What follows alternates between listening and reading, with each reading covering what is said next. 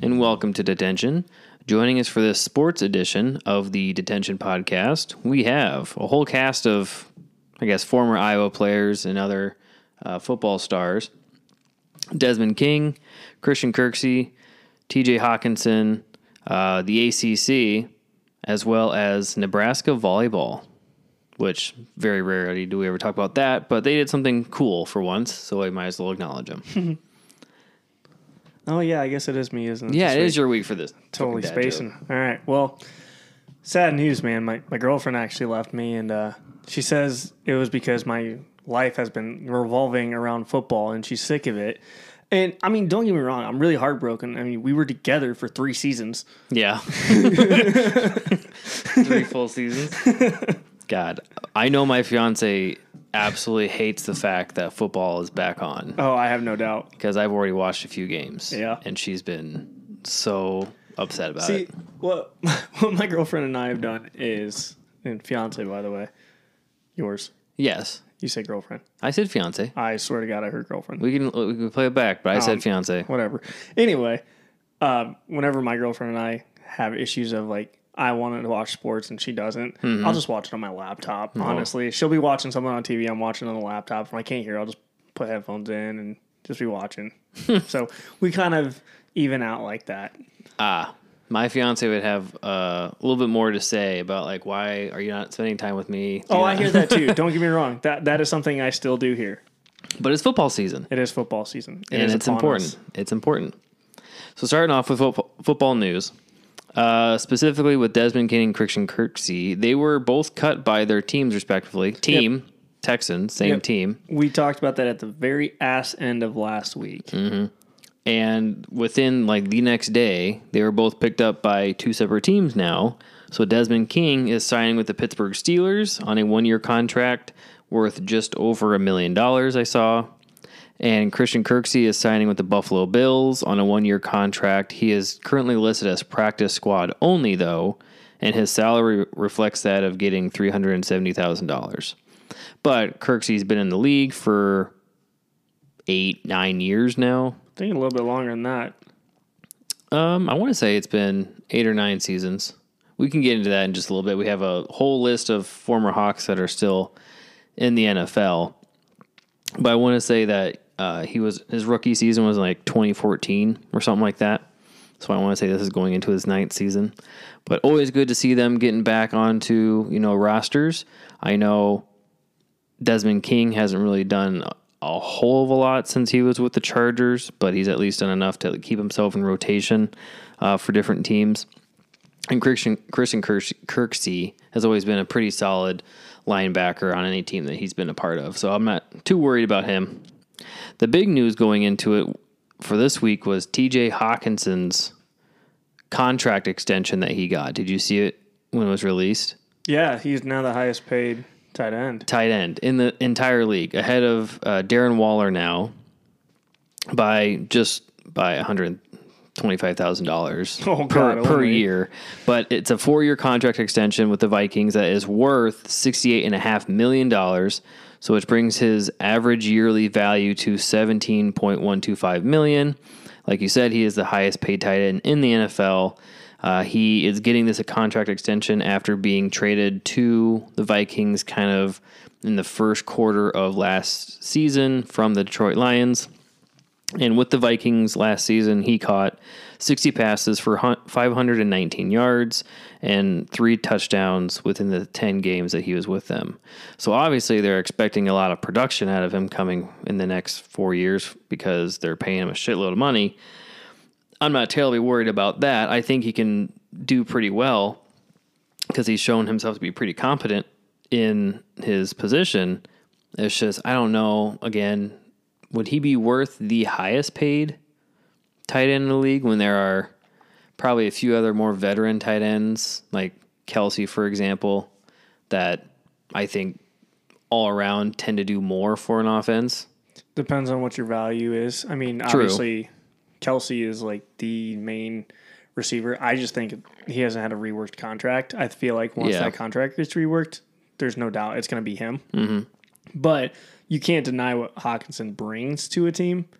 So it makes sense. And he's younger than Waller. I'm fairly certain in terms of I think years he in is. the league. I think he is. Waller you is have a longer period that he's going to be actually playing. Yep. So I think it makes sense. I mean, you look at what Hawkinson's done since he's come in the league. He's been one of the most consistent to play. Mm-hmm. Even though he's not built for blocking, he's still a pretty good blocker. And so you can't really deny what he's done. So to me, it makes sense. Yeah, he's 4 years younger than Darren Waller. Exactly. So that, theoretically should give you 4 years more of, abuse on the body. And defenses are aware that Hawkinson is a threat, but it's not like a Gronk, right? Where Gronk towers Hawkinson in terms of just his pure size. Mm-hmm. But Hawkinson's dangerous. Well, he is, for sure. He gets lost, and he finds the soft spots in defenses all the time. I mean, he's always, even at Iowa, he was really good at that. It would be interesting to see. I don't know, obviously, with them being former teammates, how much communication do you think Hawkinson has with Fant? I don't know. That's something I'm always curious about. Is I have no doubt that when Iowa players get on teams with other Iowa players, they talk about it a little bit, especially if they did play together during that time.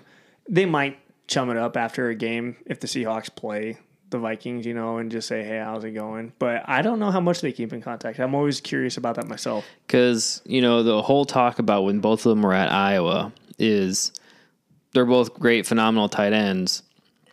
Hawkinson can do more for an offense just because he has more blocking capability than Noah Fant does. But Noah Fant was the freakish athlete between the two of them. And, Hawkinson gets drafted 9 or 10 spots above Fant. 11 in the first round. Pretty sure Hawkinson was 9 and Fant was 20. Oh, I thought it was 10 and 20. It's something like that. But anyway, and then Fant goes also just later in the first round.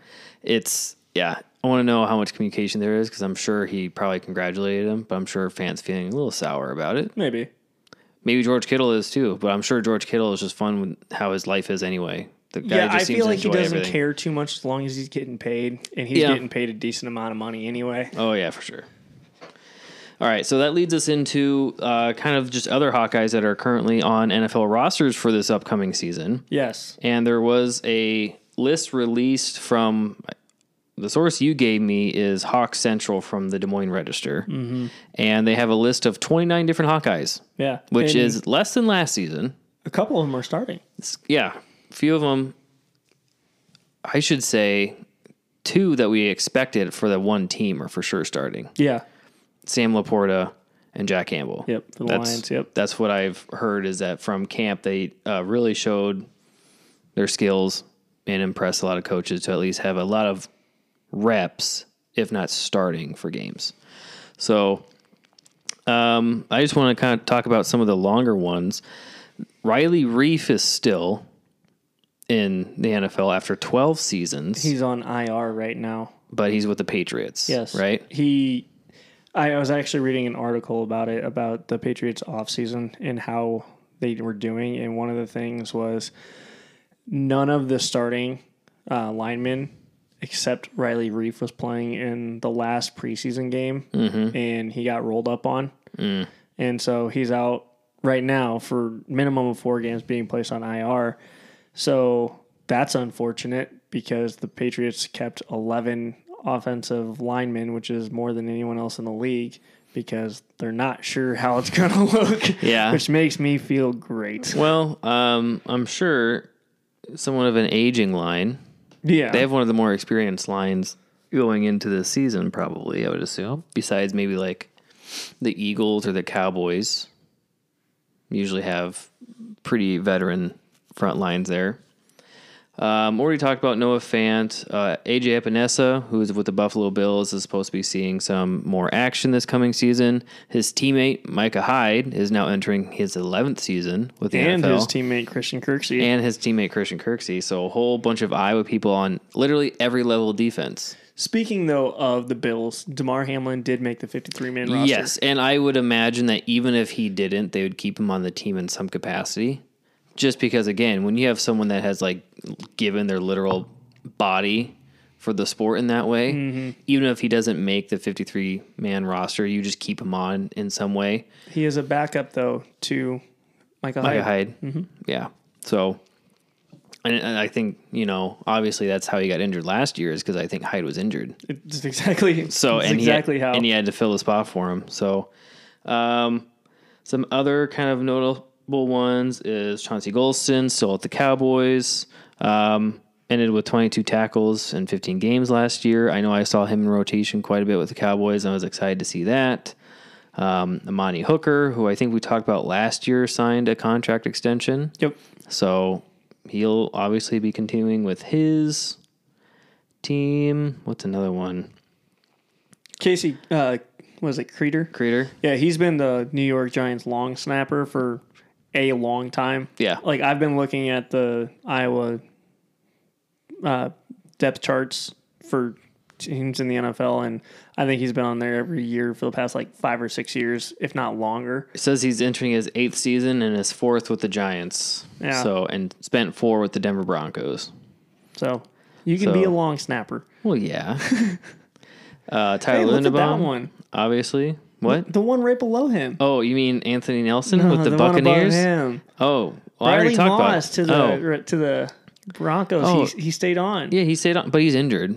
Yeah. So I'm sure he's just, they're keeping him because he's injured and they don't want to just fire him right away. I know we're talking about Iowa players, but I would like to say that even though he didn't graduate from there, Charlie Jones did make the 53-man roster for the Bengals. Did he really? Yes, he did. Oh, cool. He's like a third-string receiver, but I think he's a backup kick returner, and I think he's the starting punt returner. Okay, well, that's probably one of his best skill sets. He's not going to match up to a lot of wide receivers in the NFL for starting. Let me double check here. Return stuff, I'm sure he would be very, very good at. He is the backup wide receiver 2, and the starting punt returner and the backup kick returner. Yep. Nice. Good.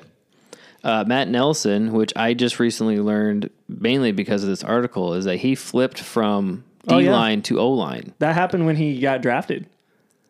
Because I remember watching preseason stuff for maybe the first year or maybe the second year that he was drafted in, and he was still doing D-line work. Yeah, but his first year, they switched him, and he's been O-line on the Lions ever since. Oh, really? His first season, yeah. I did not know that. So I'm like, that's kind of impressive. Yeah, but he looks way different. Well, I'm sure he's not as... I shouldn't say thin because defensive linemen aren't thin, but they definitely have a different build or cut to them. Yeah, for sure. This one is the one I am happiest about. Yeah, and it couldn't happen to a better kind of person. Yeah, so Kayvon Merriweather, a guy who came into Iowa, didn't really have a lot of offers going into college. So Iowa gave him, he pretty much had to work his way into the spot like most people do in Kirk Ferentz, but he worked his way into the spot. Didn't get a lot of hype, didn't get a lot of accolades because Riley Moss had him, and then Desmond King had him, and he was kind of overshadowed. Jack Kerner. Yep, he was overshadowed in the Iowa defense. Well, didn't get drafted and worked his ass off in preseason and got a spot on the Tampa Bay Buccaneers. I am so stoked for him. Well, looking at it, because he had a pretty good preseason with 8 tackles, a fumble recovery, and a pass deflected for 3 preseason games. Yeah, he was all over the place. So he's showing that he's pretty versatile. Nick Neiman's still with the Chargers. Or you talk about Riley Reif. Brandon Sheriff is still with the Jacksonville Jaguars in his 9th season in the NFL. Amir Smith-Marset, which we talked about being traded from KC to the Panthers, is on their final roster team. Geno Stone still with the Baltimore Ravens. Luke Van Ness, first-round pick into the Green Bay, obviously made it. Zach Van Valkenburg, which he's been kind of, I wouldn't say a journeyman, but he started the Raiders. With the Raiders, yeah. He was on and off the practice squad on the Raiders. And then this last preseason, I think, is when he was on with the Rams, and I kind of kept track of his totals in the Rams preseason games, and he had a couple pretty good games. And then Tristan Wirfs still playing with the Tampa Bay Buccaneers. I know that he was switched from right tackle to left. Really? Mm-hmm. And I know that he was having some growing pains with it last season, but I think they're pretty optimistic that he'll do fine. I don't know why they decided to move him, but I remember that being a talking point of how their line was a little bit awkward last year just because he was still trying to fit into his new role of being on the opposite side of the line. I'm like, why would you move him? I don't know. But injuries probably forced him to move that way anyway. All right. Last 2 things for football before we get into other stuff. is that we talked about this last time. The ACC, it was at the time rumored to be wanting to offer extensions or offers for other teams to join their conference. It has actually become reality now, where they extended invitations to Cal, Stanford, and SMU this past Friday, giving the league 18 schools in that conference now, 17 of which are permanent football members. Notre Dame is that kind of quasi-ACC team because most of their football schedule plays off of ACC teams anyway. Mm-hmm. They're just not listed as a football conference team.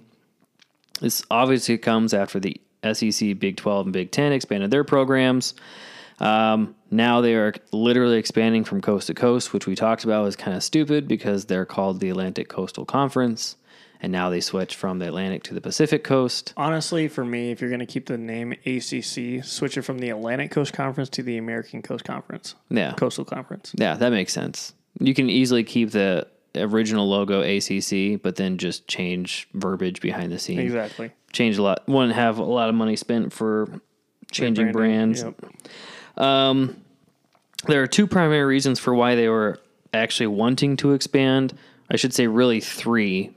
One being other conferences were doing anyway, but one for money and the second one for security. Since there were rumors of FSU and Clemson wanting to potentially leave the ACC, which would be damaging to the league overall, they were seeing this as a move of trying to lessen that blow if that were to come. So adding extra security. If these two teams leave, okay, well, they left, but we still have these new three teams that entered. I get money's a huge factor, but I just don't understand why a team would leave a Power 5 conference for another Power 5 conference. I understand. TV right deals. It's literally all about money. And that's why the Pac-12 failed. It's because their commissioner was trying to work out a TV deal, and he kept telling the schools, we're working on it. And then the schools are just like, well, apparently not, because we're not getting anywhere close to having a TV rights deal. Because I remember when A&M and Mizzou left Big 12 for SEC, which I thought was a joke in itself. Oh, yeah. And they were just doing it because, well, especially Mizzou and A&M both thought, oh, we can compete in the SEC. It's Mizzou did initially. One year. 2 years. They made it to the conference title game 2 years in a row. They got stomped by Alabama both times. Yeah. They can't compete. And now you look at both of them, and A&M is the only one who has a good year every now and again. Yeah. Normally they they go about 8-4. And then you look at basketball, they can't compete in those either. It's like, what are you doing? What are you good at? Well, you can make the argument for like, why did we include Nebraska in hindsight now, looking at it, like they haven't done shit for us, or even Rutgers or Maryland. Maryland, I can kind of understand a little bit more. For basketball. Right. But Rutgers for either sport. I mean, now they're a little bit more competitive for basketball, but they're just more physical in basketball. They're not I think the only reason we added Rutgers is one of two things. Well, it's two things. It's so we can have the school that created college football, and because they fit the mold within the Big Ten of healthcare. Yeah. Being one of those schools that are really pushing in advancing technology in the healthcare field, which is something that the Big Ten is really known for. Yeah. Academics. So talk about the two first reasons. Last reason, oddly enough, like you mentioned, was money. And the main reason why they have agreed to add these teams is because Stanford, Cal, and SMU have also agreed to forego a sizable portion of TV revenue from the ACC. SMU is expected to take no television money for its first 9 years, which is fucking crazy. Small school like that being like, you know what? You can keep your money as long as we're not in the fucking American or whatever, USA, whatever, CUSA or something like that. Whichever one they were in. And Cal and Stanford are expected to initially join at approximately 30% shares. For SMU, I can kind of understand that because the notoriety of being in, the Power 4 conferences now makes sense. It adds to your recruitability. But it's obviously not a long-term solution because it doesn't instantly put ACC teams on par with other schools from the SEC or Big Ten for media rights. So, again, like I said, I think this was more of a security, if anything, of like, we have a feeling these two schools are going to leave. We need to get ahead of them before they just drop out and join the fucking Big Ten, which it sounds like they're most likely wanting to do. So, last little bit of football news. Coach Prime, so Deion Sanders, who was at Jackson State, who their new head coach actually won his first game. Mm-hmm. So let's not keep shitting on. I'm not shitting on him. Well, not you. Yeah, but props to him for at least continuing some success that Sanders had when he left, which is good. But the kind of big knock on Coach Prime was like, if he were to go to an actual Power 5 school like this, would he be able to win really anything? Does he have that capability? And so this first game of the season this past weekend, he had his Colorado Buffaloes playing the TCU Horned Frogs, who are ranked. They're middle of the pack. They were ranked 17th. And last year they were in the championship game. Yep. And it was a shootout, which isn't terribly surprising, seeing that it was basically a Big 12 style game because Colorado will be rejoining the Big 12 next season. And yeah, it was like 48 to 45 or 45 to 42, something like that. It was only a field goal difference, but Colorado fucking pulled it off. And not only just pulled it off, but like in amazing fashion. Yeah. Where I don't remember Coach Prime's son's name, but obviously his last name's Sanders. 510 yards, 4 touchdowns, 0 picks. 4 of the receivers had 100 yards, which had never happened. So you're spreading the ball around. You're not just relying on 1 or 2 guys. Yep. One of their guys, Hunter is his last name. I don't remember his first name. Plays both wide receiver and corner. So he was playing both ways damn near the entire game, which in of itself is a feat by itself. I mean, you see that in high school. You don't really see that in college much. No. As you progress through the levels, you tend to get more specialized into certain roles. You're not just kind of a jack of all trades. You are really getting honed in on a certain set of skills. So the fact that he's playing both tells how much of an athlete he is. But yeah, they went into TCU. It was a TCU home game and just went punch to punch with him and ended up beating him at the end. And it was kind of entertaining to watch, but also just kind of crazy about how lack of defense there really is. I mean, Big 12 is kind of known for not having good defenses anyway. That's kind of my go-to with the high score and kind of how this game shaped out is it's the Big 12. Yeah, it was. And I mean, long passes for a lot of yards, just whatever reason, not a whole lot of good deep cover defense. I don't know, but it was interesting. So now you have Coach Prime winning his first actual Power 5 game. I don't know if we can say that he's legit yet. Yeah, that was the question I posed here is because I saw a lot of sports heads already talking about that Colorado's legit, and they're using the fact that they're playing TCU and beat TCU, who was in the championship last season. I'm like, okay, but that changes every year, right? Yeah. There's not a lot of times that you see the same teams going to the championship every single year. I mean, yes, you see Georgia, you see Alabama, but they have the pedigree to reload to the point to get to that point. TCU does not. Right. They lost their star quarterback. They lost, I'm pretty sure, one of their star receivers. Like, they lost key players that they had. They're not going to be the same team. And for me, it's like, it's one game. True. It's literally one game. Yes. Was it in, like, emphatic fashion? Yes. I mean, those are huge numbers. But you're also playing a Big 12 team that does not have solid defense. Now, Colorado does have one of the toughest schedules in the nation. They are in the Pac-12 for this season, their last season, and they're playing a lot of ranked teams. They have USC to play. Mm-hmm. They have Oregon. They're going to have to play Utah. I think they're playing Washington too. So they're playing a lot of teams that are going to have, one, more stingier defenses, but also have just as much offensive firepower to match whatever you can do. So I would say I think there's some credibility. Yeah, it's great that he won his first game against a ranked team on the road. Yeah. With having a roster that he built off of the transfer portal. Literally. Mm-hmm. Didn't keep any guy from his previous season. So it's impressive. Is he legit?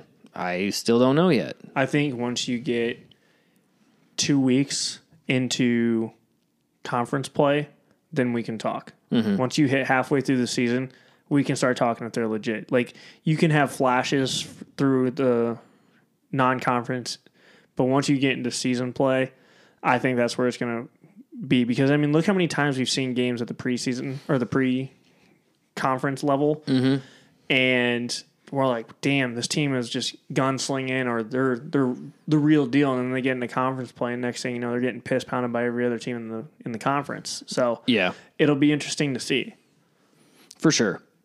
Moving into basketball. Yeah, so FIBA is almost done. I think let me look at the calendar here. Yep, next Monday when we record, it'll be over. At least that'll be the final game. That'll be the final game that day. So giving you kind of an update. So how the FIBA works is you have your first round of 32 teams, and then you go into second round, which cuts that in half because the winners of the first round go on to the second round. The losers go into the classification games of 17 through 32 on their rankings. After second round, whoever wins second round goes into the quarterfinals. How second round broke up was Italy and Serbia moved on, and that puts Puerto Rico and the Dominican Republic down. Lithuania and the USA advanced to the quarterfinals, with Lithuania actually beating Team USA recently 110 to 104. And that was a shocker to a lot of people because Team USA kind of just like brushed them off earlier. And I think they're not the only team who went undefeated, but Germany and Slovenia went on, with Austria and Georgia going to the losers bracket, I guess.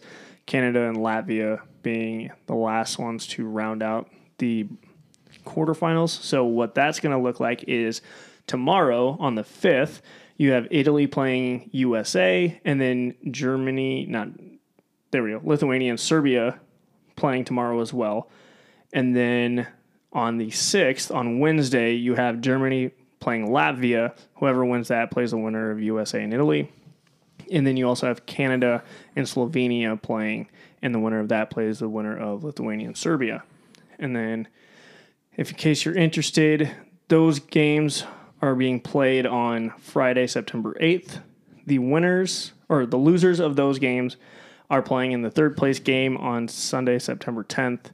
And then the final will also be Sunday, September 10th for the winner of the FIBA World Cup. If I had to guess, I think USA is going to beat Italy. I think Germany will beat Latvia just because Germany has a tougher team, but Latvia has been doing really, really well. So I think it's going to be USA versus Germany. I think Lithuania is going to beat Serbia, even with how good Serbia has been. And I think Canada is going to beat Slovenia. Going into that, I don't know. I think Canada might actually beat Lithuania to put them in the final. And I do think Team USA will make it to the final and play Canada. So it's just going to be a North America championship. I think it will. Who's going to win? That's tough, because Canada's team is really, really good. I would like to say Team USA, and I'm going to go with Team USA just because of the track record. But I would not be surprised if Canada did end up winning. I mean, if Lithuania wins, kudos. I'd be cool with that too, but I think Team USA will pull it out after their shocking loss to Lithuania. But I think every team needs a little hip check. Yeah. And I think they finally got it, which it was a great time to show up because they were already in. For sure. So you didn't lose anything except for some pride losing to this team. So I think that was a good thing to happen. But FIBA's interesting this year. Yeah. It is. It's a good one. Like South Sudan. I was just reading this thing about South Sudan, the youngest country in the world right now, 12 years old. Last year, their FIBA team was playing in a flooded concrete outdoor field pretty much last year. And the only reason why they even have like a team really is because Luol Deng, who is a former NBA All-Star, is funding the whole thing. Yeah. Like it's their whole road to this thing is phenomenal. And so they're actually qualified for Paris Olympics next year. Oh, cool. So I'm rooting for South Sudan. They actually made it to the FIBA World Cup. And so they're in the round of 17 to 32. So I'm interested to see how they place, but their whole story is really, really cool. That is a pretty cool story because, teams or places like that usually don't get any type of recognition because, it's just so disorganized and messed up system that they just don't have the funds to really show off any type of athleticism like that. So, I'll root for South Sudan for the Olympics. Yeah. Moving into our last couple of things here before we end this episode for sports. I forgot to do this last week before the season actually started, but I wanted to kind of run through what I think the Iowa win total for this coming season would be based off of who they're playing on their schedule, when they're playing them, how these teams were offensively and defensively last year, as well as Iowa playing them for a lot of these in conference games, what's their record over the last 5 meetings, and then the overall series, and then their win totals from last year as well. So going into this, I figured Iowa would beat Utah State, right? Which we'll talk about the breakdown in here just a little bit. But so I figured that they'd win that one. So I was right there. Overall, I have Iowa going 8-4 this season, with being 5-4 in the conference and then being 4th in the Big Ten West. Now, I'm only saying that mainly because I feel like when they travel to Happy Valley to face Penn State in a whiteout game, I'm assuming they're probably going to lose that one. It's probably fair. Just because it's going to be a very hostile environment with an Iowa offensive scheme that's probably not going to bode well. Just because, and our defense just having to carry most of the load. And I don't see them coming out of there with a win. I also see them losing against Wisconsin in Minnesota in back-to-back games. Wisconsin is a home game, I believe. Nope, it's away. Minnesota's a home game. Mm-hmm. So I feel like going to Camp Randall in Madison, I have a feeling they'll probably lose that. It's basically been the home team wins this game for like the last 5 or 6 years. Generally, maybe just last 4 years. So I feel like they're going to lose that. And then I think they're going to lose to Minnesota. Now, I might be wrong on that after watching Minnesota play this past Thursday. And I made these predictions before that game when Minnesota played Nebraska. But I think they'll end up losing to Minnesota just because their defense looked pretty stout. And they always, for the last several years under PJ Fleck, have been pretty competent. And then I think their 4th loss is coming to Illinois. I disagree. Wholeheartedly disagree. You think? They have one of the best defensive lines in the country. Lost to Toledo. Yes, and I said I made this before watching or knowing any games for this past weekend. That's fair. So I was thinking, well, their defense is still supposed to be pretty solid. I'm not trusting Iowa's offense. Though Iowa's defense, I think, can still be pretty good. I think Illinois' offense would be edging Iowa's offense, and I think that gives them the win. That's what I was thinking. Plus, it's later in the season, and, like typical Big Ten teams, if you're doing better later in the season, you're generally going to, beat Iowa for the most part. So I think Brett Bielema could probably pull out a win there. So I have them beating Utah State, Iowa State, and Western Michigan to start the season 3-0. Like I said, losing to Penn State. Then beating Michigan State and Purdue. I'm feeling very confident on the Purdue one since they just lost to fucking Fresno State. Yeah, that's a good one. Losing to Wisconsin, Minnesota, beating Northwestern and Rutgers, losing to Illinois, and then beating Nebraska. Now, I was kind of iffy on the Nebraska one for the end of the season until I saw their game on Thursday against Minnesota, and I'm like, oh, same old Nebraska. Doing well enough to stay in the game for the, 3 3/4 of a fucking game, and then shitting it away in the last 5 minutes, because that's exactly what happened to them against Minnesota, and they let Minnesota win on a last-second field goal. So I think in their defense, Nebraska's defense looked a hell of a lot better than last year, so I think their defense is going to be very challenging to work with. Their offense, they found another dual-threat quarterback who can throw interceptions, so not too challenging there. So that's what I think is going to end up happening, being 8-4. Thoughts? 8-4 sounds about right. Which would, going into our next thing, check off Brian Ferentz's contract check-in. Yeah. Should we have a running clock on that? Well, a lot of people do. Yeah, he needs to do pretty much 2 things to keep his job. Well, no, let me rephrase that. He needs to do 2 things to keep his job. One is to win 7 games. That would check that box. Mm-hmm. And he's already a good start on that. The other thing is to have 25 points per game. And what did he have? 24. 24. So, and that's something else I thought about. So, doing the breakdown of Iowa versus Utah State, because they played this past Saturday. Iowa won 24-14. I don't like the fact that Utah State scored 14 points. And I'll get into that here in just a second. But yeah, like you said, Brian Ferentz, it was all offense that scored the points. So it wasn't like defense helped him out at all, or special teams. Right. So that's at least somewhat of a thing good for him. They got the ball back, I think, within 40 seconds left on the clock, and they were within field goal range because Utah State had to go for it on fourth down, and they didn't convert. And I thought to myself, I'm like, is Brian like telling his dad, can we please put the field goal unit out on the field so I can get a couple of easy points and I can sleep better tonight? But they didn't. So I'm like, okay, that's interesting gamble there. Who knows how many points you're going to score for the next several games. My thought process is if you can't score more than 25 on Utah State, what are your teams that you're going to actually score more than 25 on? Mm-hmm. Illinois, for me.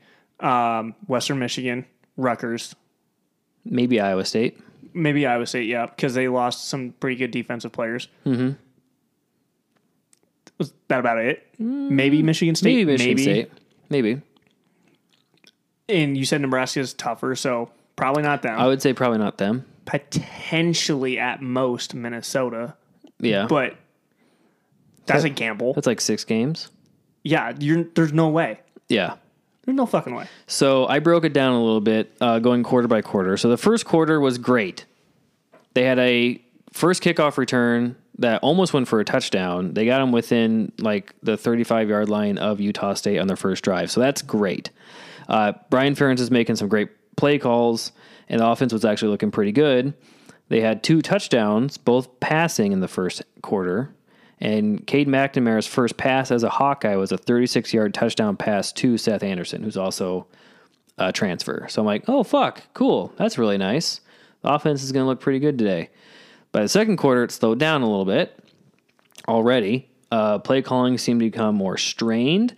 The offensive line began to struggle with blocking running lanes, which, if anyone watched the game, Utah State was using a lot of second-string guys on their defensive line because their starters were actually injured before coming into this game. So that's kind of a whoa.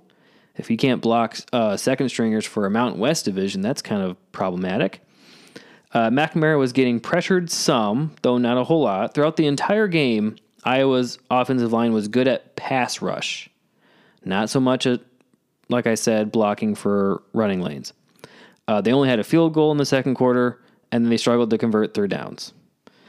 Third quarter was feeling more like Iowa from last season, where the O-line was really struggling to give the running backs room to run, and receivers were not getting separation and had some dropped catches that would or should have been caught, in my opinion.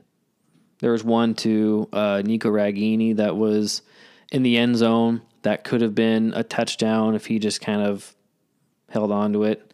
And there's one other one that also could have been a touchdown, and I'm forgetting what it was. And then by the fourth quarter, it was somewhat better. Tight end Luke Lachey was really having a nice quarter. He converted 2 huge third downs to keep them in on their drive to score another touchdown, which Caleb Johnson got, their first rushing touchdown of the season. And going into it, their defense overall throughout this entire game, I kind of was thinking, okay, this is a step down some. Not to say it wasn't going to be good throughout the season, because I still have faith in Phil Parker to get them to where they need to be, but Nwamka had an interception that was really big. Their second and third string defense is what gave up the touchdown and the 2-point conversion to Utah State during the fourth quarter, so I don't 100% blame the defense on that for getting so many points. Yeah, just a garbage touchdown. Yeah. So overall, the O-line still needs work, which is not a good sign since it's against a Mountain West team. And Kirk Ferentz was saying that the O-line had made great improvements since last year, which not currently seeing, except for pass protection. And the defense overall is giving up too many yards and points to a team like this. But like I said, I'm not too worried about it. So for a first showing of Cade McNamara, I'm happy. He did what he was supposed to. He's a game manager. and he scored touchdowns, and he made really good decisions. There were points where he's being flushed out of the pocket, and because he's still kind of harboring a little bit of a leg injury, instead of running for it, which he normally would have done, he just threw the ball away and didn't give up any yards.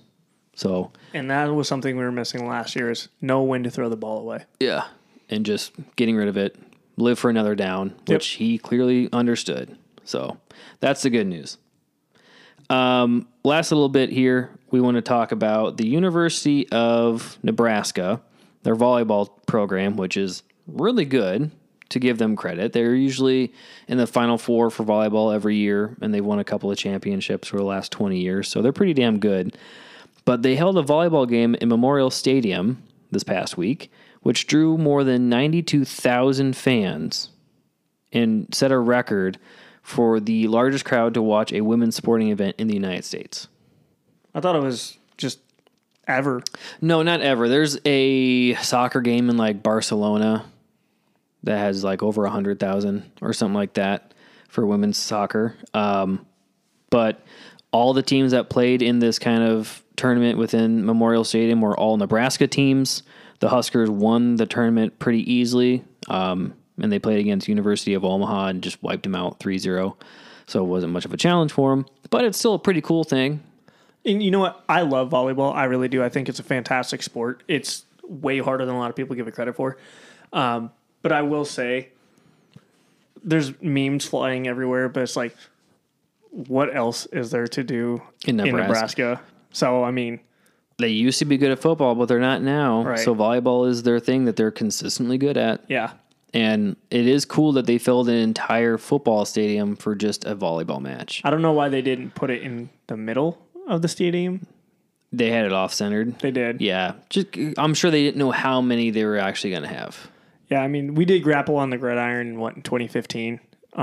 Yeah. Which I think would be cool to do again, but we only did half the stadium at that point. Yeah. They plan on doing a basketball game at Kidding Stadium this year. Women's basketball. Which I think... They're playing DePaul. Which I think they could probably sell out if they put it in the center. I don't know if they could sell it out. I don't know. They sell out the games at Carver, but I don't think they'd be able to sell out Kinnick for a women's basketball game. You never know. True, you never know, but I'm for sure thinking that there will be a good crowd for this basketball game that they'll have at Kinnick. So, as long as it doesn't snow. True. It is in October.